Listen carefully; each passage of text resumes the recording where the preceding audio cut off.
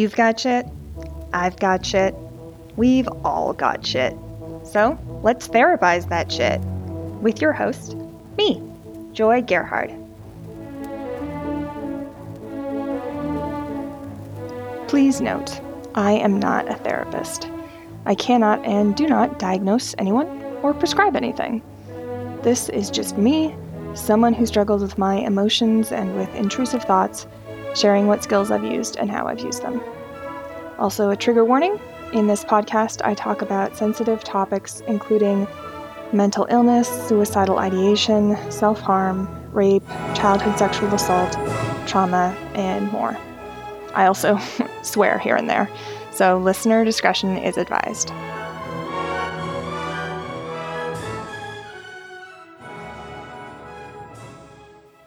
Welcome.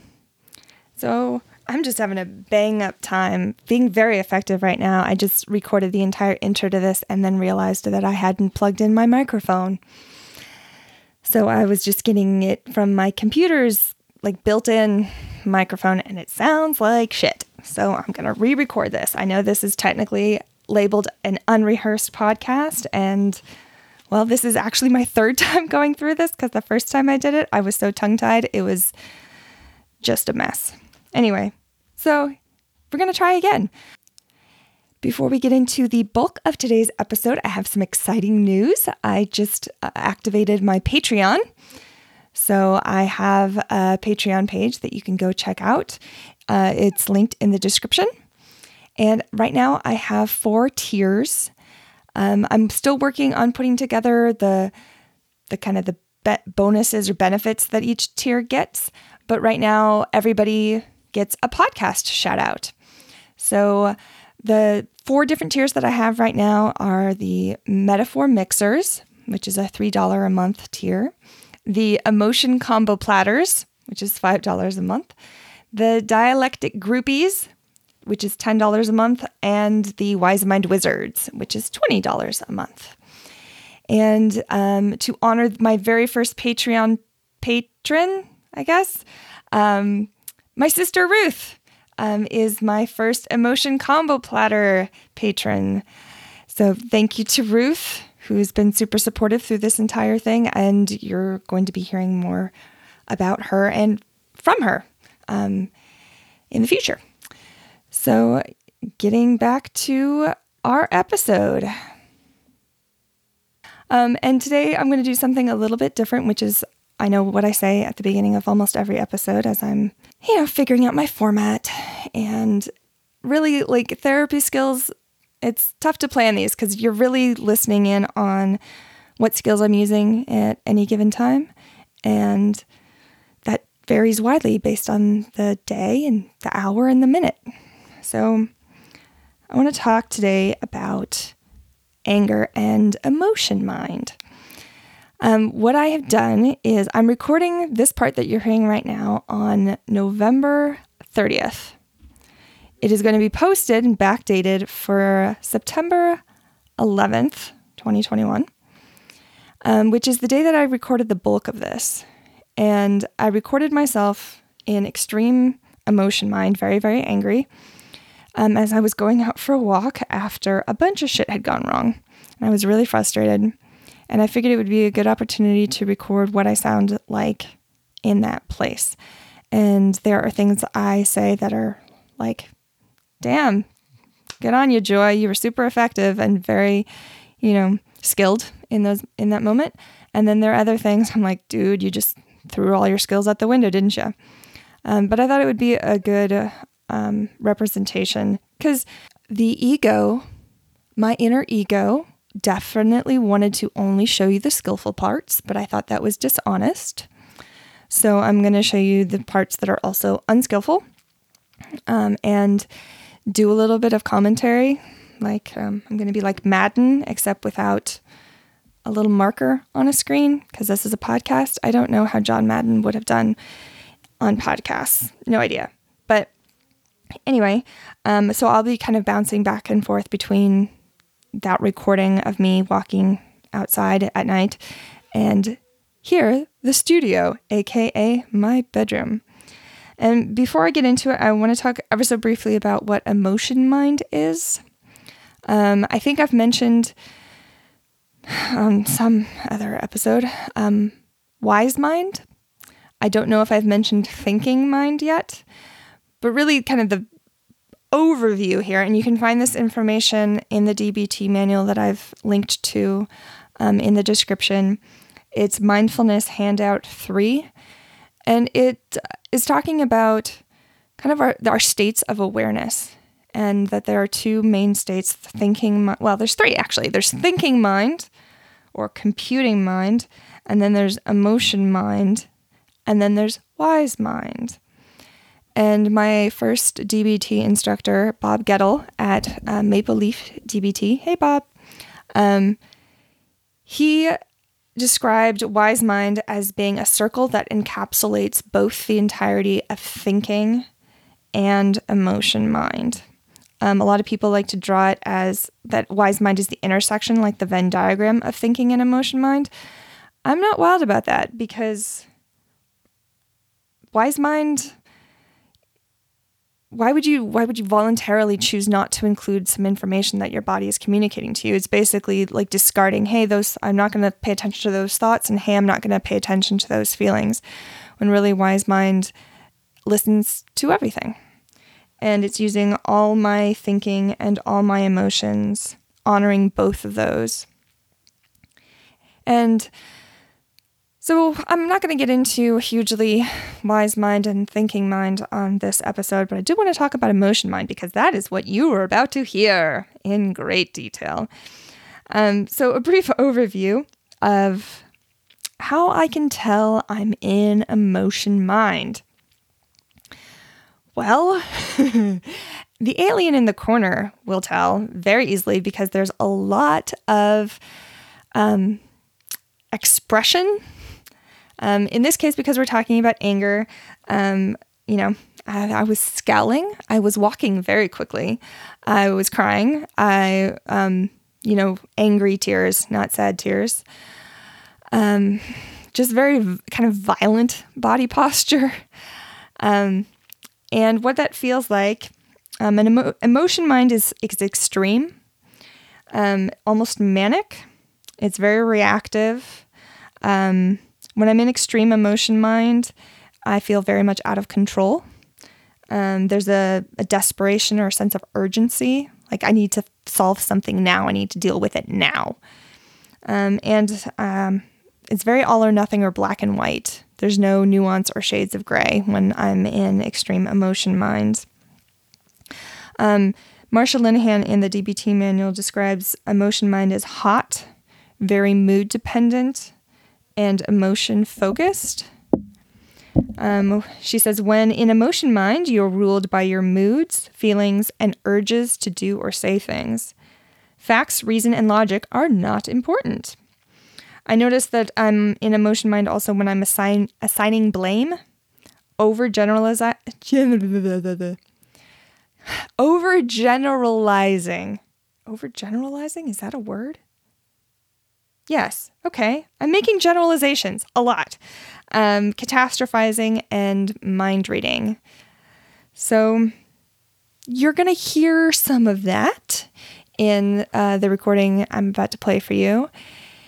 And just to kind of set you up for what preceded this, I just painted the guest room that I was moving back into, and my dad was out doing something, so my mom and I were hanging a shelf that goes the entire length of one wall above my head. So that was a challenge, and it was kind of the culmination of a bunch of other things going very annoyingly wrong. And so that is what you're about to hear. Lucky you. Okay, so I'm out walking on the street after sundown, after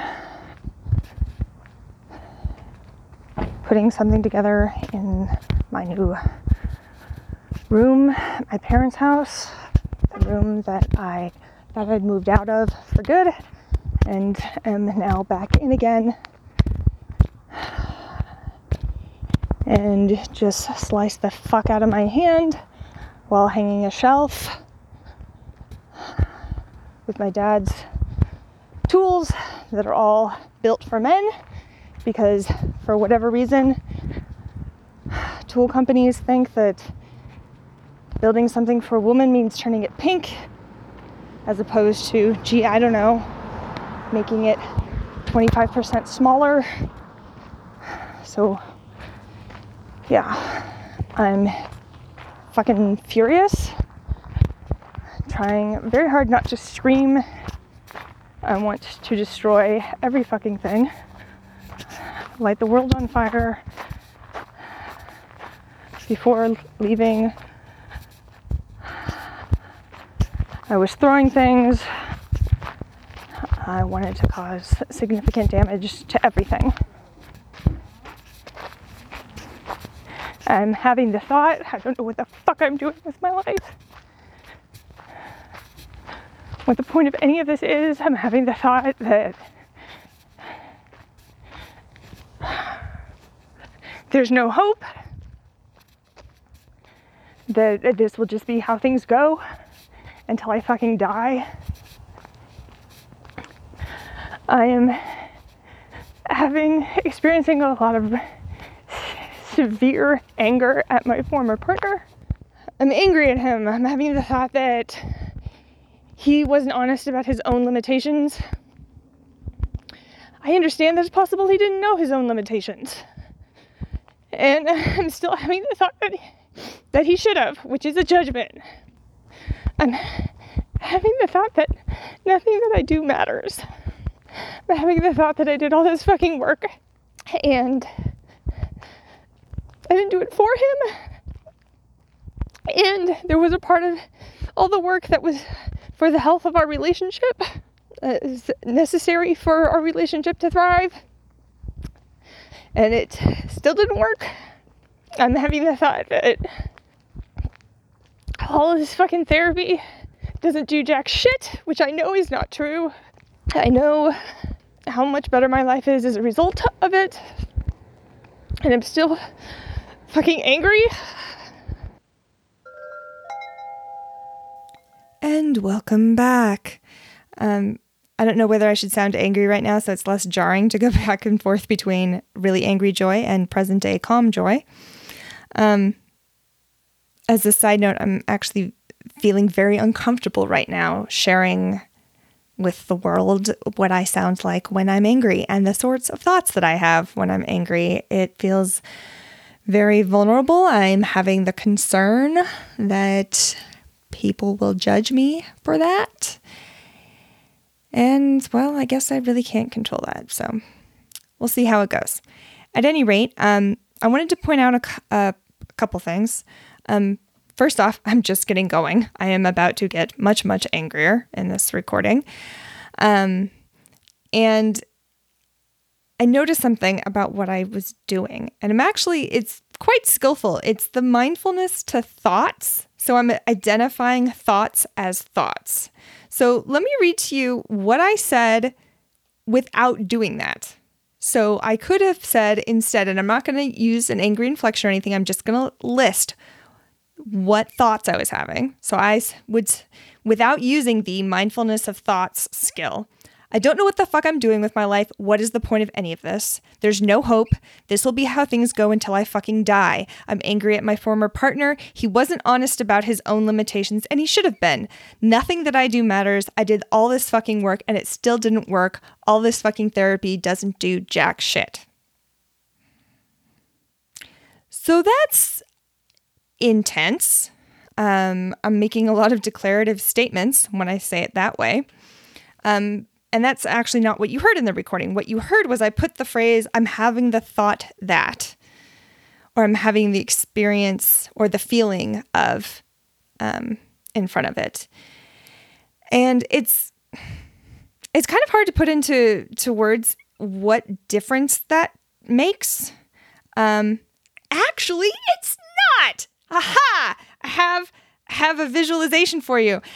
So I spent actually a bit of time this evening designing the emotion wheel to share on the website.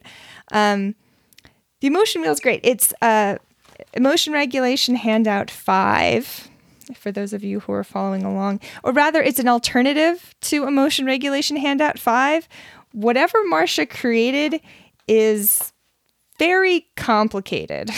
And I love a good diagram, and this is not an intuitive diagram to follow along with. So my first DBT instructor created this instead. It's just a revisualization of what Marsha put in the book. And so, what you'll notice if you want to go take a look at it, I'm actually just going to describe it here for you too. So things that get the emotion wheel to start spinning. The wheel is made up of 3 things: your experience, which is like your body, physical sensations, what it feels like in your body. The expression, so how I communicate my feelings to others, what I say or do, facial expressions or body language. And the echoes, which are how my emotion influences my attention, mood, thinking, and behavior as the day goes on. So to reiterate again, the wheel is your experience, whatever the emotion feels like in your body. Expression, so how somebody on the outside will see you emoting. And then echoes, so how it changes your behavior over time. And what gets that emotion wheel starting is one of 2 things: an event or an interpretation. So an example of just the event starting it, if you're walking down the hall, and this has actually happened, and somebody jumps out and startles me, I will have an emotion. I will have an experience in my body. My heart will start racing. I'll get butterflies in my stomach. My hands will get clammy. An expression of that would be I will scream and gasp and, clutch my heart and maybe whack the person for jumping out at me. And then an example of echoes there would be, maybe for the next rest of the day, every time I walk down the hall, I'm checking to make sure nobody's behind any doors, and I'm super cautious about it. So that's an event. Like, I didn't have to have a thought about what that event was or an interpretation in order to feel scared. Like, the event itself elicited an emotion. The alternative is an interpretation eliciting the emotion. So an example of this is, let's say your friend is late. And lateness in and of itself is not the thing that triggers the emotion, but the thought, they don't care about me. I don't matter to them. They don't respect my time. Those can trigger the emotions. They can trigger anger or sadness or, anger or sadness are the 2 that I can think of right now. So there you go. But the problem is oftentimes for us, the event and the interpretation get super glued to each other. Like, the interpretation happens so immediately after the event that we actually don't distinguish between the 2. So your friend texts and says they're running late, and you have the thought, they don't care about me. And what identifying that thought as a thought does is it forces a pry bar, a little crowbar in between the event and the interpretation, and it gives a little bit of space. And allows, what it does for me is allows me to see that here's what actually happened, and here are the thoughts I have about what actually happened. And thoughts are not facts. It is a fact that I had those thoughts. It is not, those thoughts do not necessarily point to facts, which is why, again, I can have the thought, I'm a pink elephant, and it doesn't turn me into a pink elephant. Not all of our thoughts are going to be winners. So you'll notice in the clip I just played, by putting I'm having the thought that, it actually doesn't treat any of those things as facts. All I'm doing is basically like, bird watching. Oh, there's an eagle. Oh, there's a sparrow. Oh, there's a crow. It's just like, here are the thoughts I'm having. None of them mean that they are facts. Like, having those thoughts doesn't mean any of them are facts. So it creates that little crowbar like tiny bit of space between the event and our interpretations of it. And one of the reasons that is so important is because my interpretations can run the show, and they can be absolutely wrong. A lot of the times they can be wrong. Our interpretations usually they're protective in nature. Like they're trying to actually, prevent me from getting hurt or scared or rejected or a whole host of other things. Prevent me from feeling pain. And that's all great. But what the interpretations tend to not be all that imaginative. They don't leave room for creativity. We'll put it that way. Interpretations are usually judgments. And I love my DBT instructor says that judgments are aggressive certainty. And when stated as fact, so saying something like, nothing I do matters, I did all this fucking work and it still didn't work, all this fucking therapy didn't do jack shit, there's no hope, this will be how things go until I fucking die. Like, there is not a lot of nuance in any of that, and there's no room or possibility of it being any other way.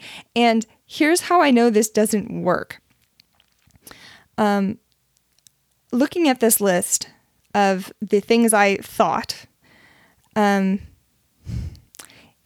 hard to argue with. And the process of, like, when somebody argues with me about these things, it occurs to me as being extremely invalidating. What I would want to say to myself is, of course you're having those thoughts. Like, of course you're having the thought that there is no hope. You can't see hope right now. Of course you're having the thought that nothing you do matters. You were trying really, really, really hard. Like, you were working really hard. And it didn't have the outcome that you wanted. And you're really, really sad about it. And so it makes sense that you would have the thought that nothing you do matters. Like, here's an important thing to note is that these emotion wheels, like these interpretations, they don't spring out of nowhere. Like, that is vitally important. Our beliefs are not formed in a vacuum. Like, so much of what we believe comes from, our environment and socialization and our families or whoever's around us, wherever we're being raised, our lack of family, school systems, media, all of these things can contribute to our kind of predispositions about what we think. And they make sense. They're all caused by something.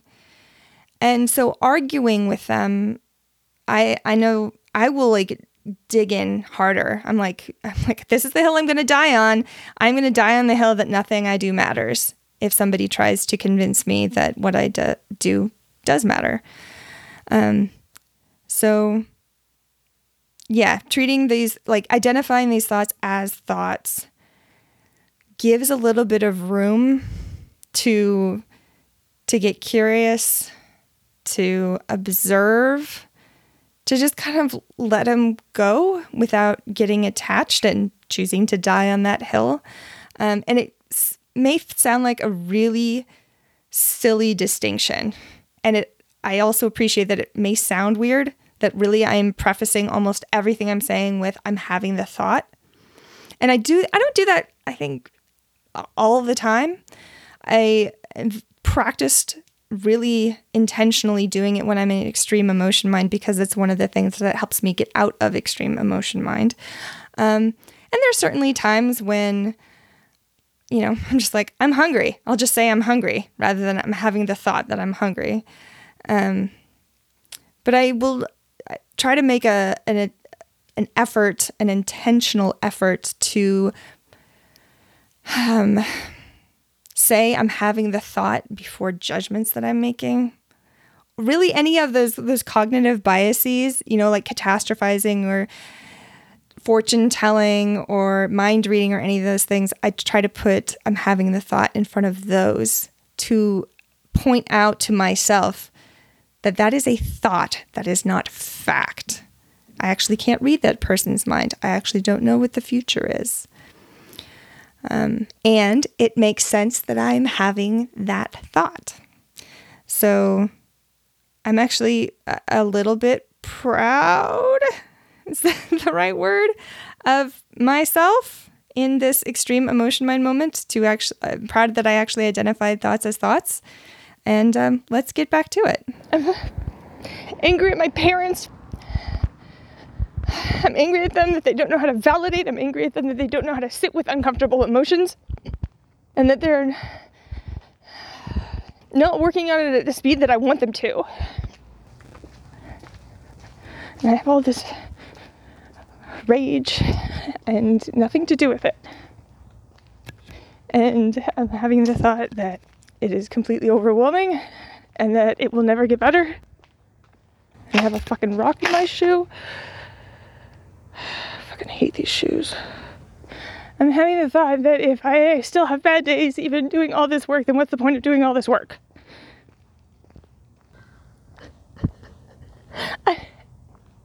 This is not where I wanted my life to be right now. I wanted to be building a life with my former partner, building a business together, building a home together, building a future together. I'm so fucking angry at him.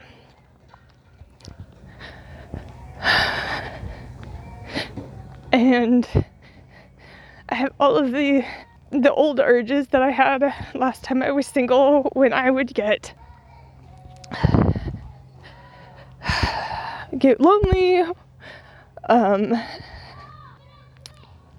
feel ignored, feel invisible, and I had to go and delete all my ex's information out of my phone after blocking them, so I wouldn't text them.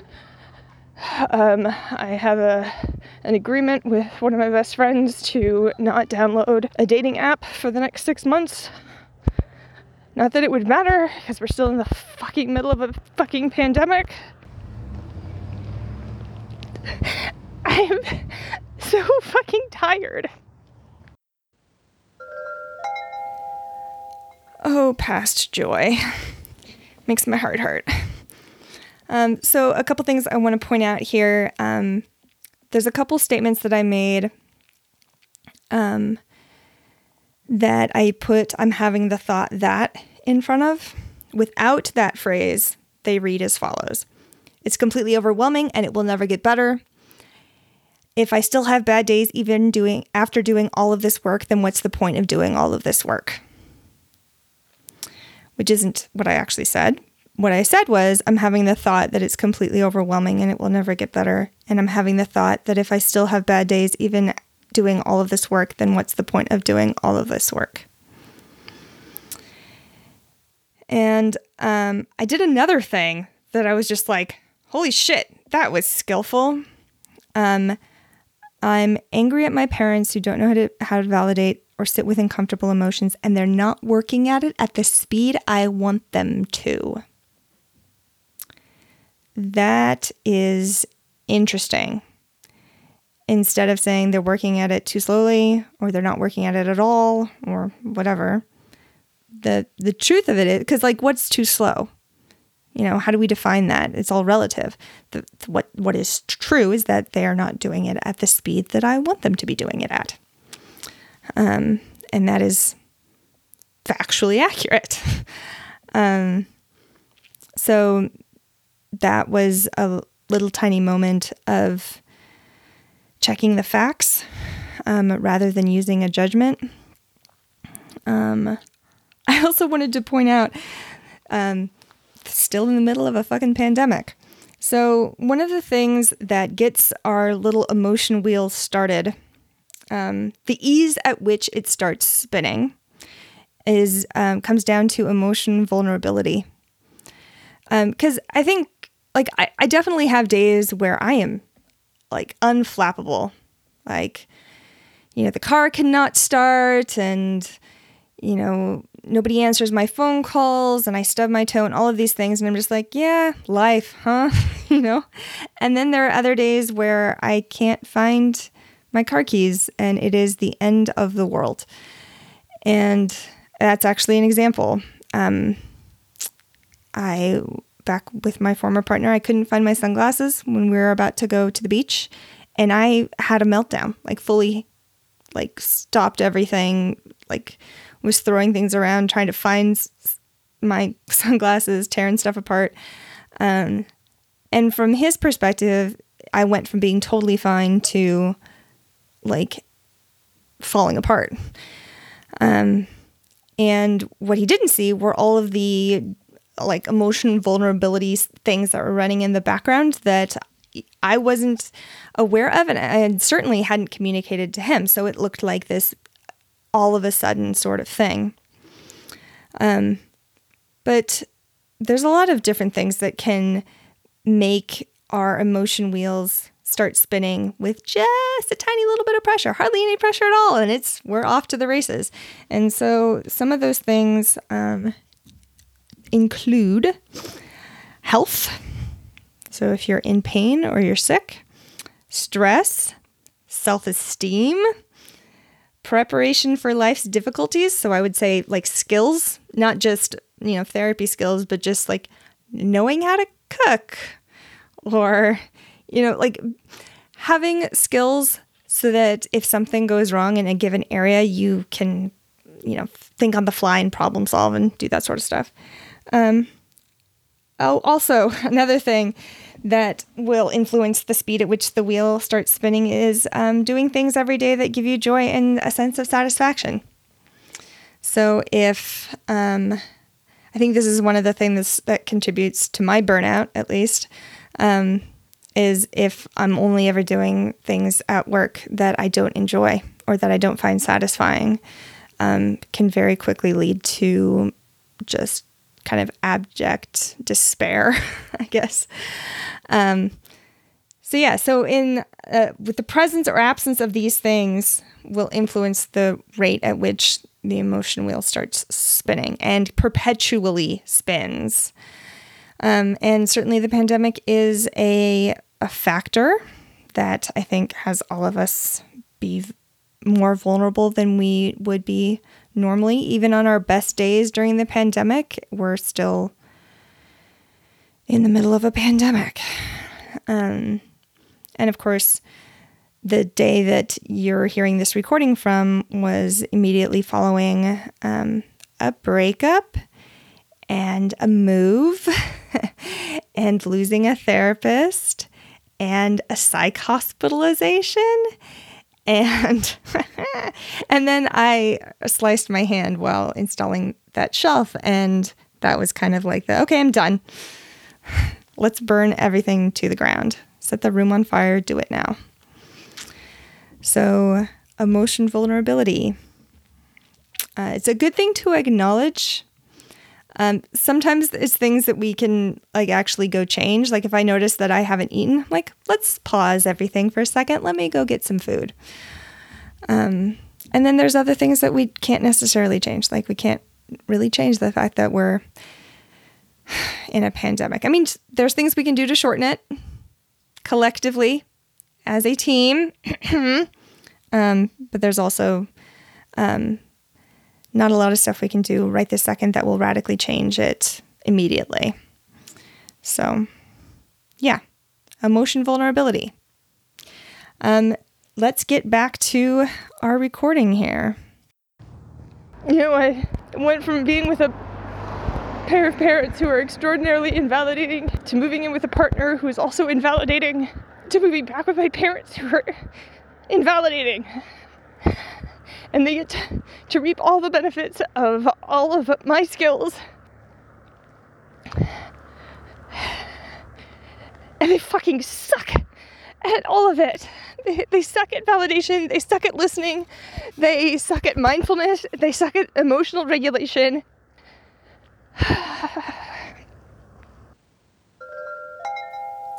Ooh, some judgments. Look at all the judgments.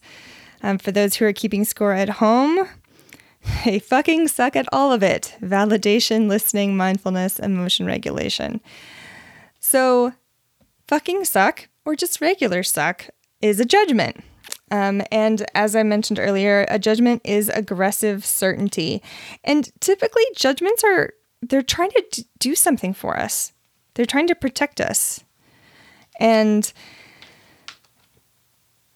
I'm going to say something else about that if I can remember what it is. Please hold. Yes. Okay. So judgments. And for those reading along, this is from the Mindfulness Handout 5. The problem with judgments is they're not based on fact. They're based on our interpretations of facts. And getting back to my favorite analogy of the alien in the room, like alien standing in the corner of the room who doesn't know anything about humans or our emotions or anything, doesn't know what suck at is. So really the closest thing we could get is somebody is not skillful at that thing. They're not able to perform the way they want to perform, or they're not able to perform the way I want them to perform. So I say, they suck at it. Another problem with judgments is that they're immutable. They don't tend to allow for nuance or change. And it prevents they prevent an understanding of others and ourselves. Saying somebody sucks at something doesn't get into their experience. Saying somebody doesn't have a skill, it's like, oh, well, if they don't have a skill, there's something to be done about that.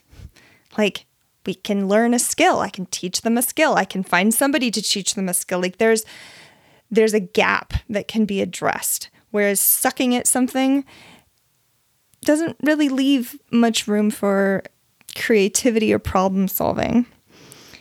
Some examples of judgments are saying something's good or bad. Should or shouldn't is a judgment. Fair or unfair, right or wrong, black or white, all or nothing, always or never, name calling. And I judge myself, I judge others, and I also judge reality. Earlier in our flashback, I said something to the tune of, "This is not the life I wanted," which is the non-judgmental way of saying, this isn't what was supposed to happen. It shouldn't have happened this way. There is no should. It all makes sense. Everything makes sense. All behavior is caused. And so the fact is, the way my life has been happening the last few months is not going the way that I wanted it to go. And that is just a fact. So again, judgments is a survival skill. It's actually something that's trying to protect us. It's trying to help us avoid feelings of anxiety or getting out of responsibility.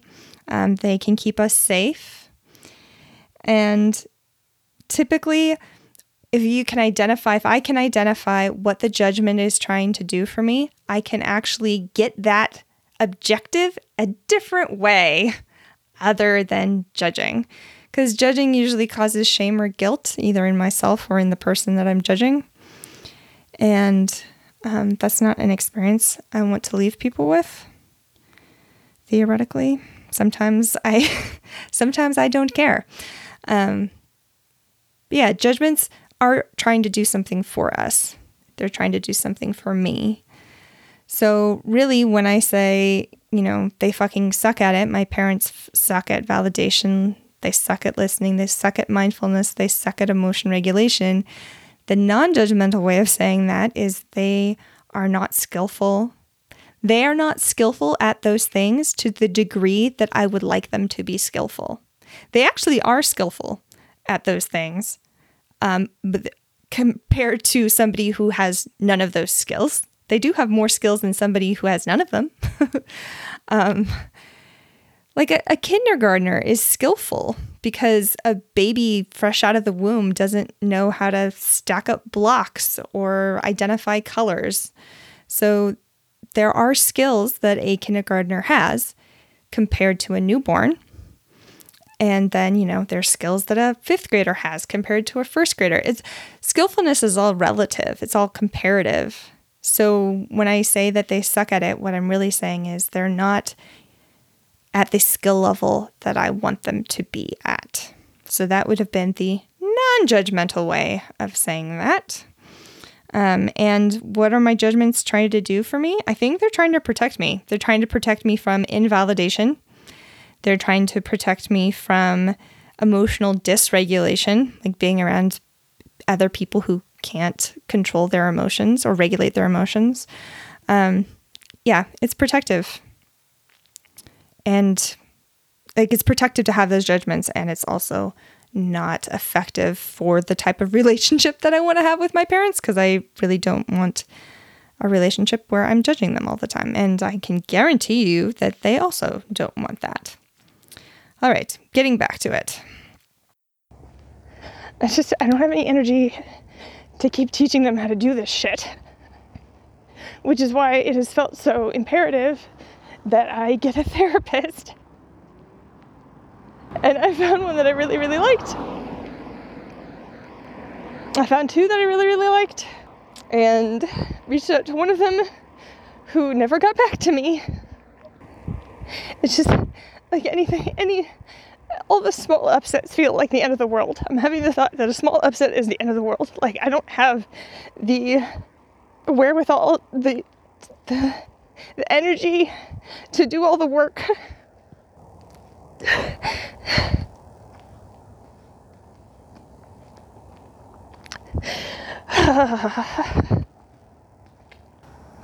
I'm really fucking angry at the fact that my parents will applaud my listening, my validating, my insight, my wisdom, all of this shit, which is 100% due to therapy, and they refuse to go to therapy. It's like, what needs to happen for you to think that this matters? And I understand it's not a fair comparison. I had to learn this stuff because if I didn't, I would die. Literally. Like, self-invalidation and self-judgment mixed with depression and PTSD is a recipe for suicide. And I've been riding that knife's edge, no pun intended, for years, and had to learn this stuff and was incredibly motivated to learn this stuff. Back to the future. Okay, so what I noticed about what I just heard is there's a lot of vulnerability factors. What I said about feeling like so desperate about getting a therapist, not having a therapist is a vulnerability factor for me. And so, of course, it makes sense that I'm not feeling resourced in that moment. Like, I don't have any spoons, if you like that analogy. Just don't have a lot of extra emotional energy to take the time to support somebody else, considering that I, at that moment, did not feel supported. So that's another vulnerability factor there. I do notice that I actually corrected myself in the middle of a thing. I said, all these small upsets feel like the end of the world, and then rephrased it immediately and said, I'm having the thought that all these upsets are the end of the world. Because, that's another great example, actually, of using a phrase that's the end of the world. The end of the world isn't the end of the world until the end of the world, right? I can have the thought that it's the end of the world and relate to something as though it's the end of the world. But given the fact that time continues past that point, it clearly is not the end of the world, even though it feels like it. So that's another example of having the thought doesn't make it fact. And I just noticing how tired I sound, which is another vulnerability factor. I was just really, really worn out. And of course, that doesn't lead to wise mind. It has me stuck in emotion mind.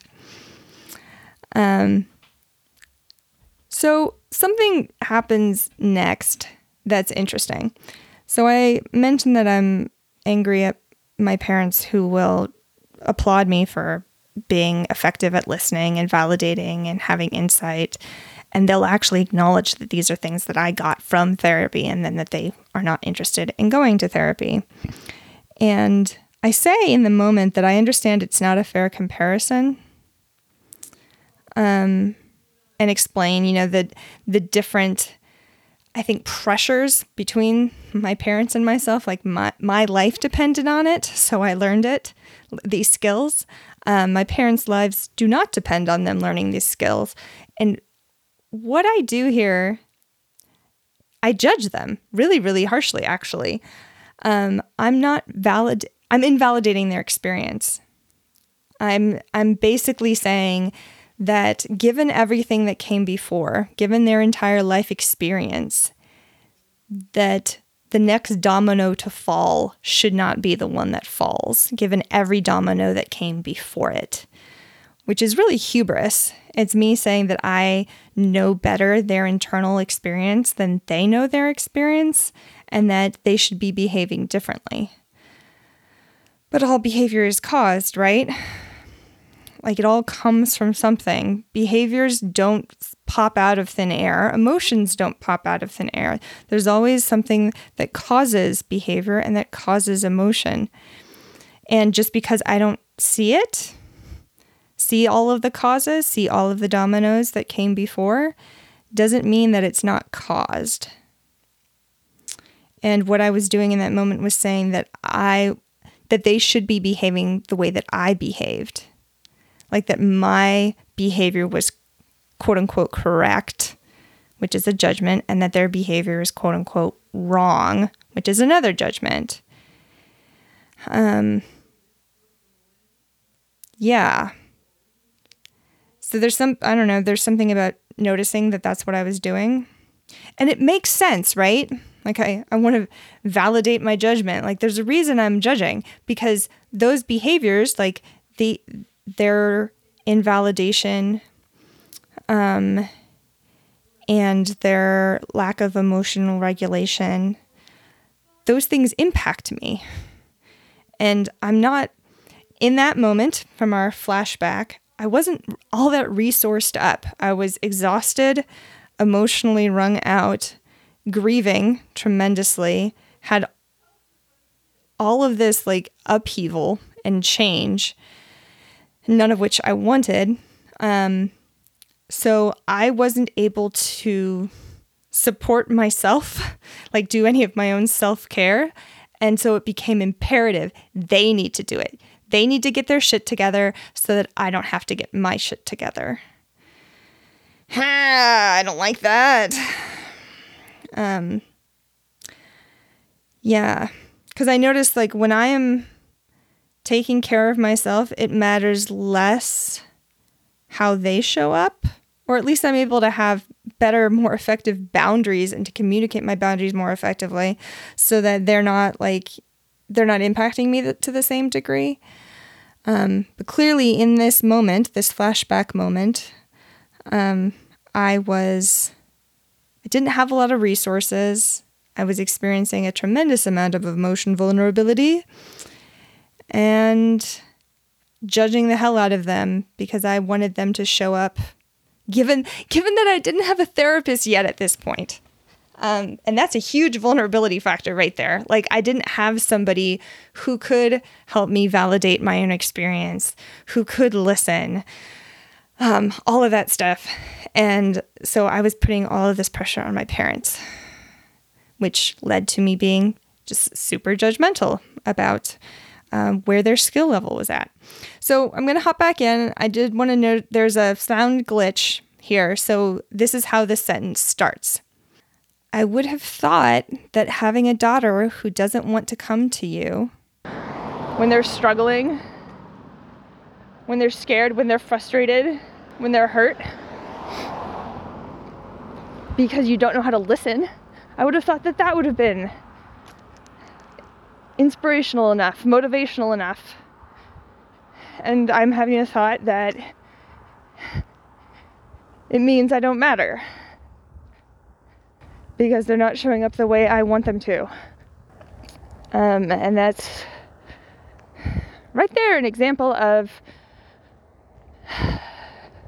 non-judgment. The other way of saying it, the judgmental way of saying it, is clearly I don't matter to them because they're not showing up. Because they fucking mess up showing up routinely. Because they don't know how to validate. They're shit at communication. And instead, the non-judgmental way is I'm having the thought that I don't matter to them because they're not showing up the way I want them to. I know I matter to them. And to be honest, I actually don't know the reasoning behind why they're not choosing to do the work. There's a gazillion reasons why somebody would choose not to do the work. And I honestly don't know what it is. I don't even know if they know what it is. What I do know is that them not doing the work at the rate at which I want them to, so that they can show up the way that I want them to, that is having an impact on me. Like, it hurts to be invalidated. All right. No, we're not going to start with Joy. All right. So I'm judging again, like in the past, in this recording, I was judging. I was saying that given the factors that I could see and not acknowledging the ones that I couldn't, that my parents should behave a given way. And that's, I mean, it is hubris. It's me again saying, I know better your entire lived experience and all the dominoes that came before. And so I'm saying this other domino should have fallen because I know better. And it's not accurate given that I am not God or any other higher power. So it's really invalidating of their experience. And it has an impact on me, which we'll get to in a second. So I do say, I'm having the thought that I don't matter, and I acknowledge that, that I do matter. Like, I matter a tremendous amount to my parents. They let me move back home when I was, asked to leave my previous apartment. They're letting me stay here while I look for a job. While I, kind of get my feet back underneath me. And, I matter tremendously to them.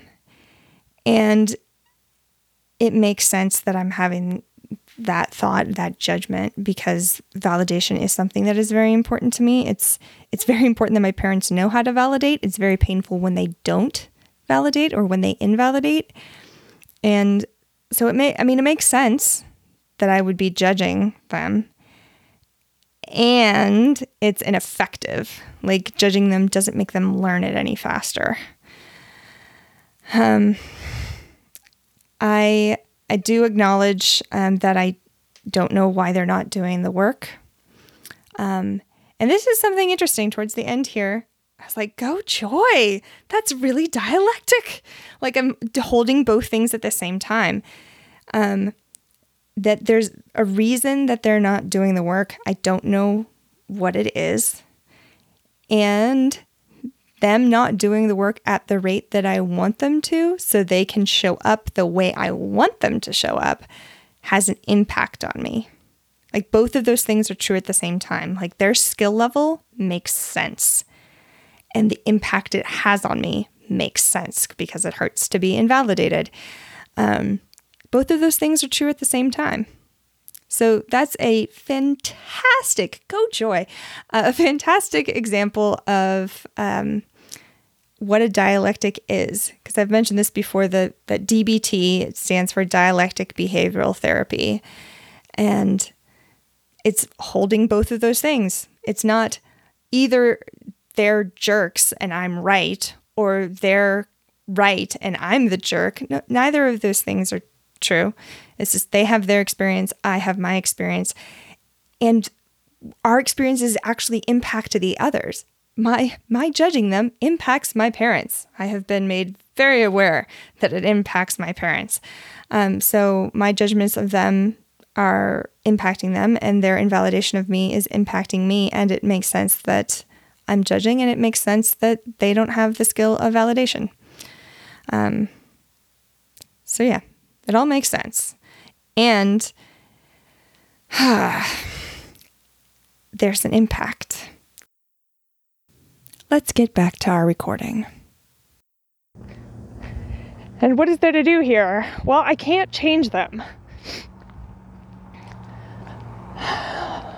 What there is to do is to radically accept where they're at. Fuck you, car.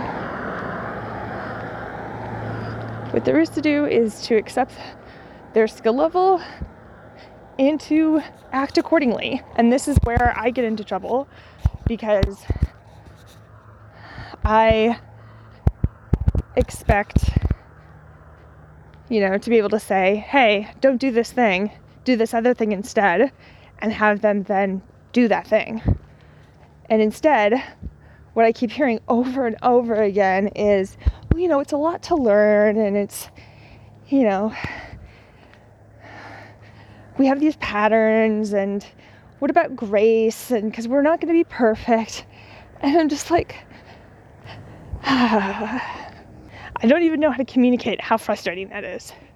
Like, what about it is frustrating? Like, I understand you're not going to be perfect, but what it feels like, the thought that I'm having around it, is that they're using that as an excuse not to try. And that's been the case over and over again. I will be incredibly clear with the request that I'm making and have them repeat it back to me so that they understand the request that I'm making. And then continue to ignore my request. And it's infuriating. I mean, again, I have had to learn how to unlearn shit and do it rapidly, because if I didn't, I was going to end up dead. And it's really frustrating having them not put in even a fraction of the amount of effort. And it's not even like I need them to save me. I'm seeing a therapist, and I'm seeing a psychiatrist, and I go to group. I just need them not to make things worse when I'm at home. And that seems like an impossible ask. So I start off this last bit acknowledging that what there is to do is to radically accept where my folks are at. Radical acceptance, I've talked about a little bit, is a distress tolerance skill. You can find it in the distress tolerance handout, number 11 and 11B. And it's acknowledging of what the facts are. Typically, it also means acknowledging how it makes sense, given everything that came before it. Like, just acknowledging that it makes sense doesn't mean I'm okay with it. I think that's an important distinction to mention here. Like, I actually came back from this walk and realized, okay, given that this is where their skill level is at, I'm going to choose to change the way I interact with them. Not as a punishment, but in the same way that, like, a Major League Baseball player is not going to throw a 90-mile-an-hour fastball at a 6-year-old. And he's going to throw a changeup instead, which I think is still too fast. He's going to lob the ball, just lob it. It's not because he's judging the 6-year-old. It's just an acknowledgement of, hey, this is where your skill level's at, so I'm not going to throw you a fastball, which could kill you. And given that my parents don't have the skill of validation at the current time, at the time in that recording, it's not going to be effective for me to seek out validation from them because they don't know how to do it. And that was kind of a big deal, like a big shift for me. It's like I can acknowledge where they're at without judgment. I mean, I'm frustrated because I do want to relate to them on a deeper level, and there are things that I cannot relate to them around because they don't know how to validate, and the invalidation is so painful for me. So it's a bummer. Like, that's a real bummer. And I think that's another thing my judgment's been trying to do. It's been, I keep going back to this 6-year-old, this poor 6-year-old. It's the 6-year-old who runs up and is like, Mom, you seem really tired this morning. How about I drive you to work? I'm like, oh, it's really sweet that you want to help. And that is not going to actually be helpful. And these judgments are kind of like that. Like, these judgments are trying to protect me from invalidation. And also, these judgments are trying to have me have a better relationship with my parents. And they're not actually having the intended effect. Go figure. Me judging the crap out of my parents is not having the desired effect. Who'd have thunk it? Oh, Lord. Okay, getting back to our recording here. It's really fucking infuriating.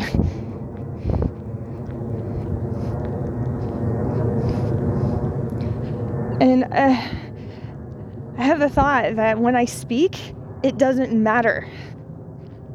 I have the thought that it doesn't matter what I say. They're not going to hear it. They're not going to understand it. They're not going to remember it. They're not going to take it into consideration and make adjustments when it's a request. I'm fucking angry.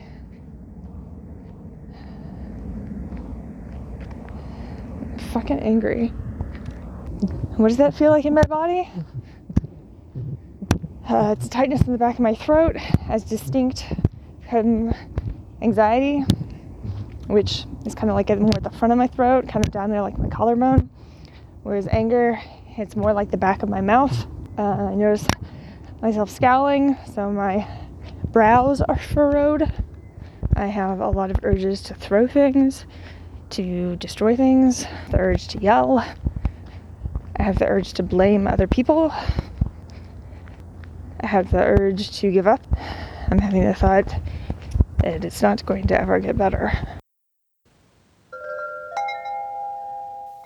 Oh, past joy. You're such a ball of sunshine. So I want to acknowledge something here at the end, because that's the end of that recording. I was really angry, not as angry towards the end there as I was at the beginning. I had stopped crying by that point. And just really present to how much it was not, my relationship with my folks is not going the way that I wanted it to be going. And that was really frustrating.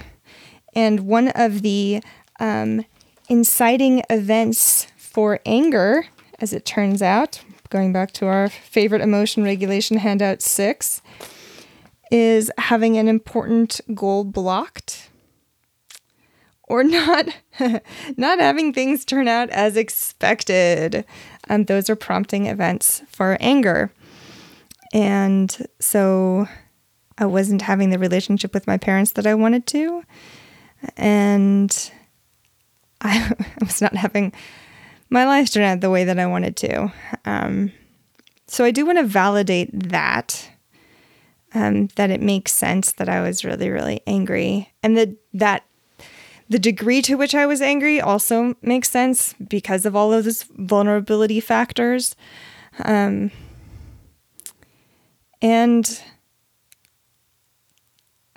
I think that was okay that I was experiencing anger. And I chose to leave the house so that I wouldn't blow up at my mom, who had not done anything wrong. She had been very kind in helping me hang this shelf. And I had all this anger, and kind of letting it go through my body eventually got to that point that I mentioned earlier of realizing I need to change my behavior, have different boundaries around what I choose to talk to my parents about, and to not continue to have the expectation that they'll be able to show up as skillfully as I want them to around validation, which is a totally different conversation or thought process than they suck, they don't care about me, there's no hope. You heard me articulate those sentiments throughout that recording, and the distinction of those are thoughts that I'm having rather than the fact was really helpful in getting me unstuck and not like dying on that hill, and being able to get creative. Like if I can accept that this is where their skill level is, then how would I behave? How would a professional baseball player behave if he accepted that 6-year-old is a 6-year-old rather than trying to force that 6-year-old to become a major league level, catcher or batter? And it's still not the way I want it to go. Like, that's an important thing to note. Like, this whole process was not this magic, everything's fine, my parents suddenly leveled up and all is well. What it did do is shift the degree of rage that I was experiencing. And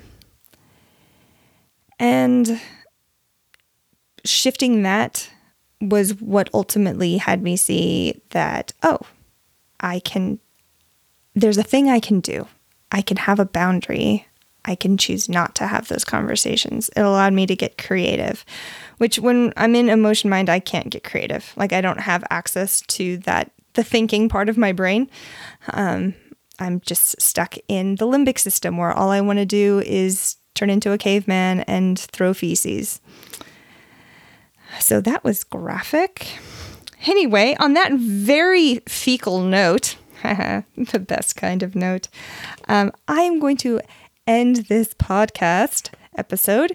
I will put up the emotion wheel diagram on the website and on social media so you guys can take a look, because it's not actually included in the DBT manual that I've linked to on the website. But yeah, if you have any questions, if anything doesn't make sense, if you're hearing, contradictions or things that seem to be at odds with one another, feel free to, shoot me a question. You can email me at therapize@joygerhard.com. There's a link to it on the website, which is linked in the description of this episode. And you can also contact me on any of the social media that is linked on the website. So, yeah, I'm going to end this now, just abruptly. This has been Let's Therapize That Shit with your host, me, Joy Gerhard. If you like what you heard, please rate, review, subscribe, and tell your friends about it. We'll see you next time.